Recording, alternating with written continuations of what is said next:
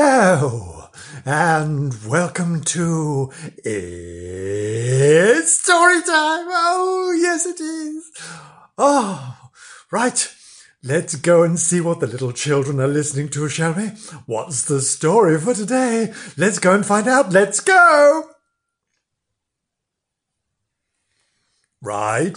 Settle down, children. Settle down. We're having a Bernard and Frank story today. Yes, we are. Are you ready? Right, let's make a start then. This one is called Bernard Disappears. Oh, shame. One day, Frank felt as if he must tease Nobs, Rosie and Bernard. He even felt that he must tease the white pigeons on the lawn. So, every time the pigeons flew down, he ran at them and sent them away into the air again with a great flippy flapping of wings. Then he saw Rosie asleep on the wall, with her striped tail hanging down. Frank jumped up at the tail and nipped it. A little beast. Rosie awoke with a yowl. Well, you would. Someone nipped your tail. Leapt high into the air and disappeared over the wall into the next garden. Frank thought this was great fun because Frank is a bastard. He felt sure that Nobs was asleep somewhere. What about teasing him too? So he hunted around for Nobs and at last found him. He was lying fast asleep in the shade of a bush, for it was a hot day. Frank crept up to Nobs. He came over the grass, and his little feet didn't make any sound at all. He crept nearer and nearer and nearer. Then with a yelp and a bound, he pounced right onto Nobs, jumping onto his middle. Nobs awoke and sprang to his 4 feet in horror, thinking that 100 elephants at least must have trodden upon him. When he saw it was Frank, he was very, very angry. He rushed at him and snapped hard with his teeth.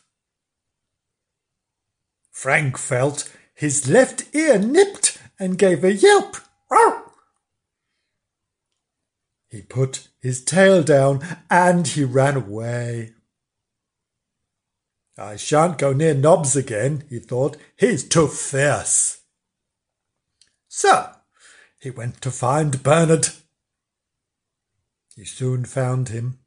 He was asleep too, for he had spent the night hunting mice in the garden, and he was very, very sleepy. So there he was, his nose almost hidden in his paws, lying on the sunny seat at the bottom of the garden. Bernard's tail hung down just as Rosie's had done.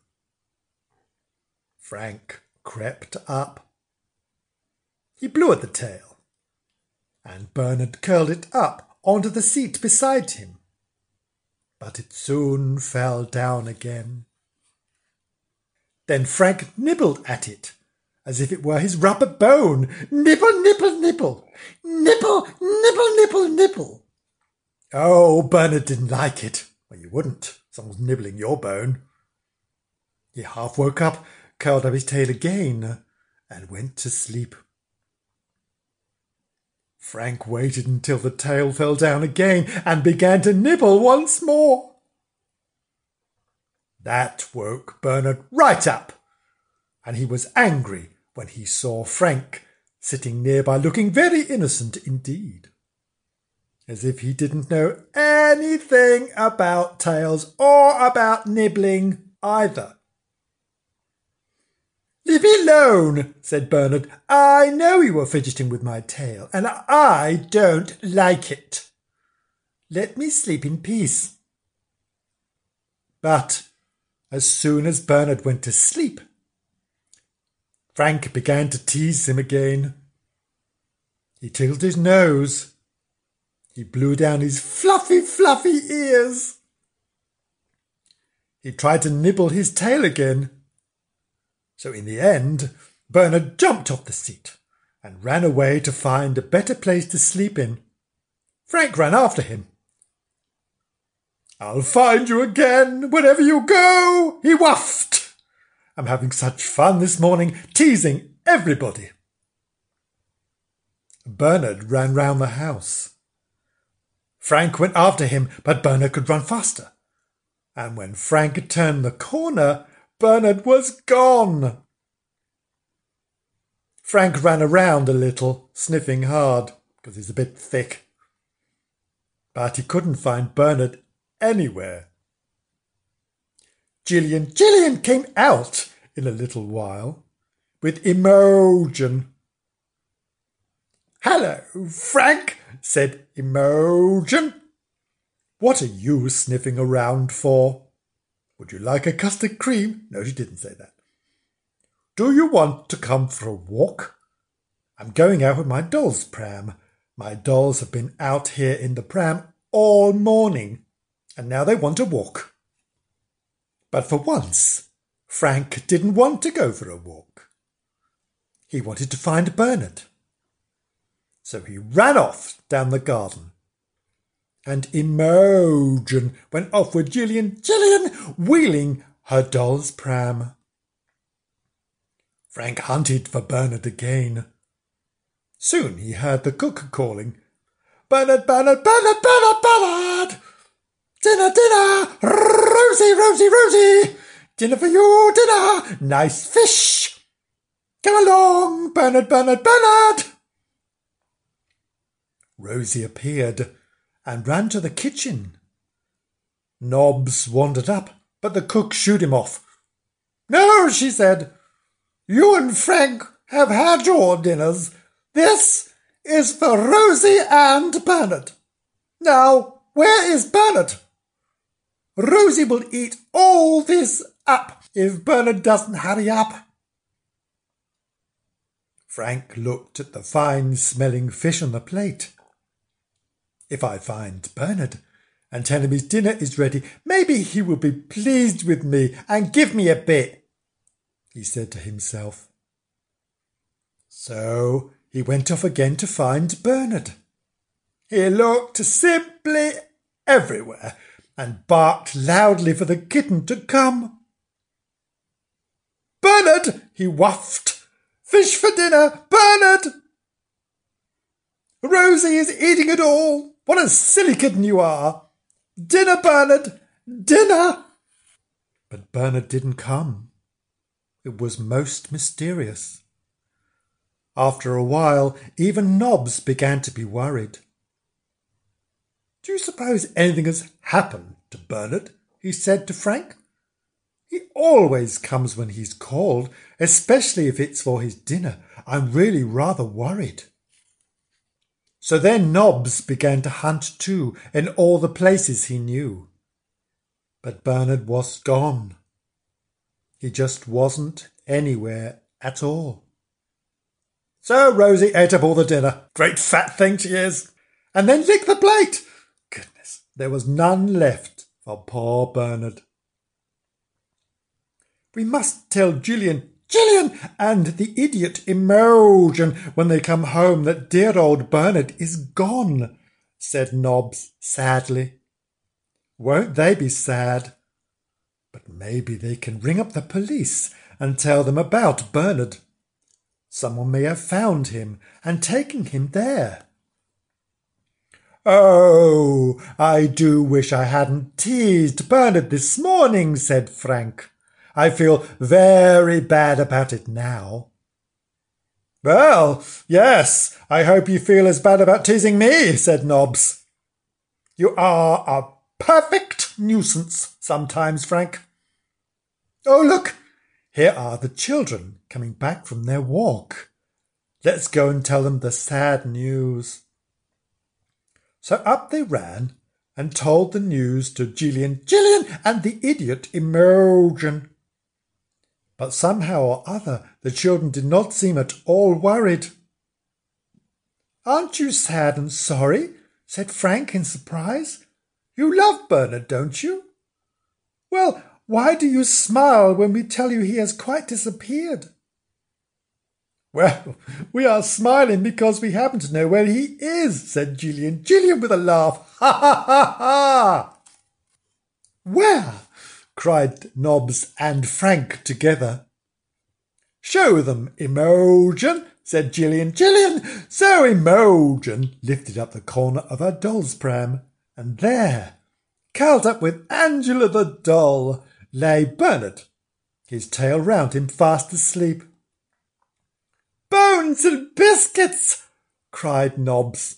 "Whoever would have thought of a hiding place like that? Did you take him out for a walk, Imogen?" "Yes," said Imogen. "You see, I didn't know he was in the pram, and off I went, like an idiot, pushing it, thinking that Angela was really rather heavy today." "And suddenly," said Gillian, "quite suddenly, we saw something moving a little under the pram rug." Imogen was so surprised, because she's an idiot. She said, "Oh, Gillian, I believe Angela is kicking her legs about. Isn't it strange?" "Well, yeah, it would be, wouldn't it? She's a doll." "And then I looked under the pram rug to see, and I saw Bernard curled up there, fast asleep," said Imogen with a laugh. "Ha, ha, ha, ha! I did get such a surprise. So we took him for a long walk with Angela, and he didn't wake up at all.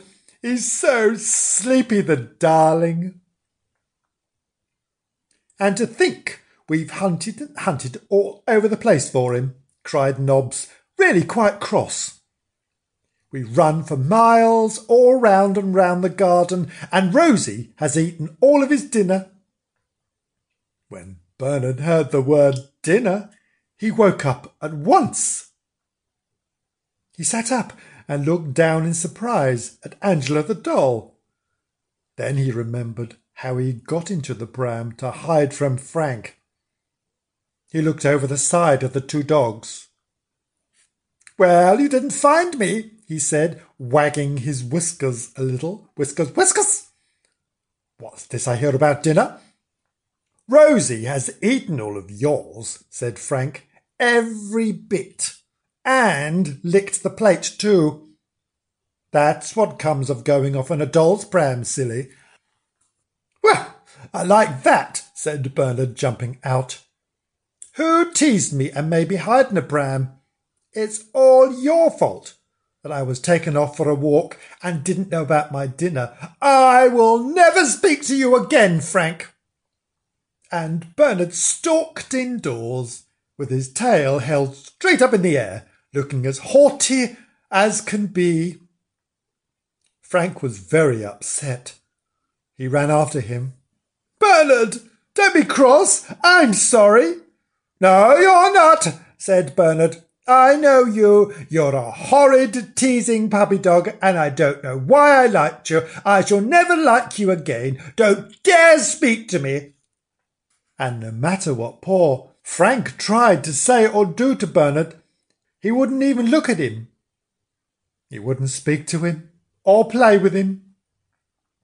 "What shall I do about it, Nobs?" said Frank sadly. "Bernard is my very best friend. It's dreadful to quarrel like this." "Well, you must put it right," said Nobs. "You've made him lose his dinner. Why not give him your supper when it comes? Maybe he won't feel so angry with you then."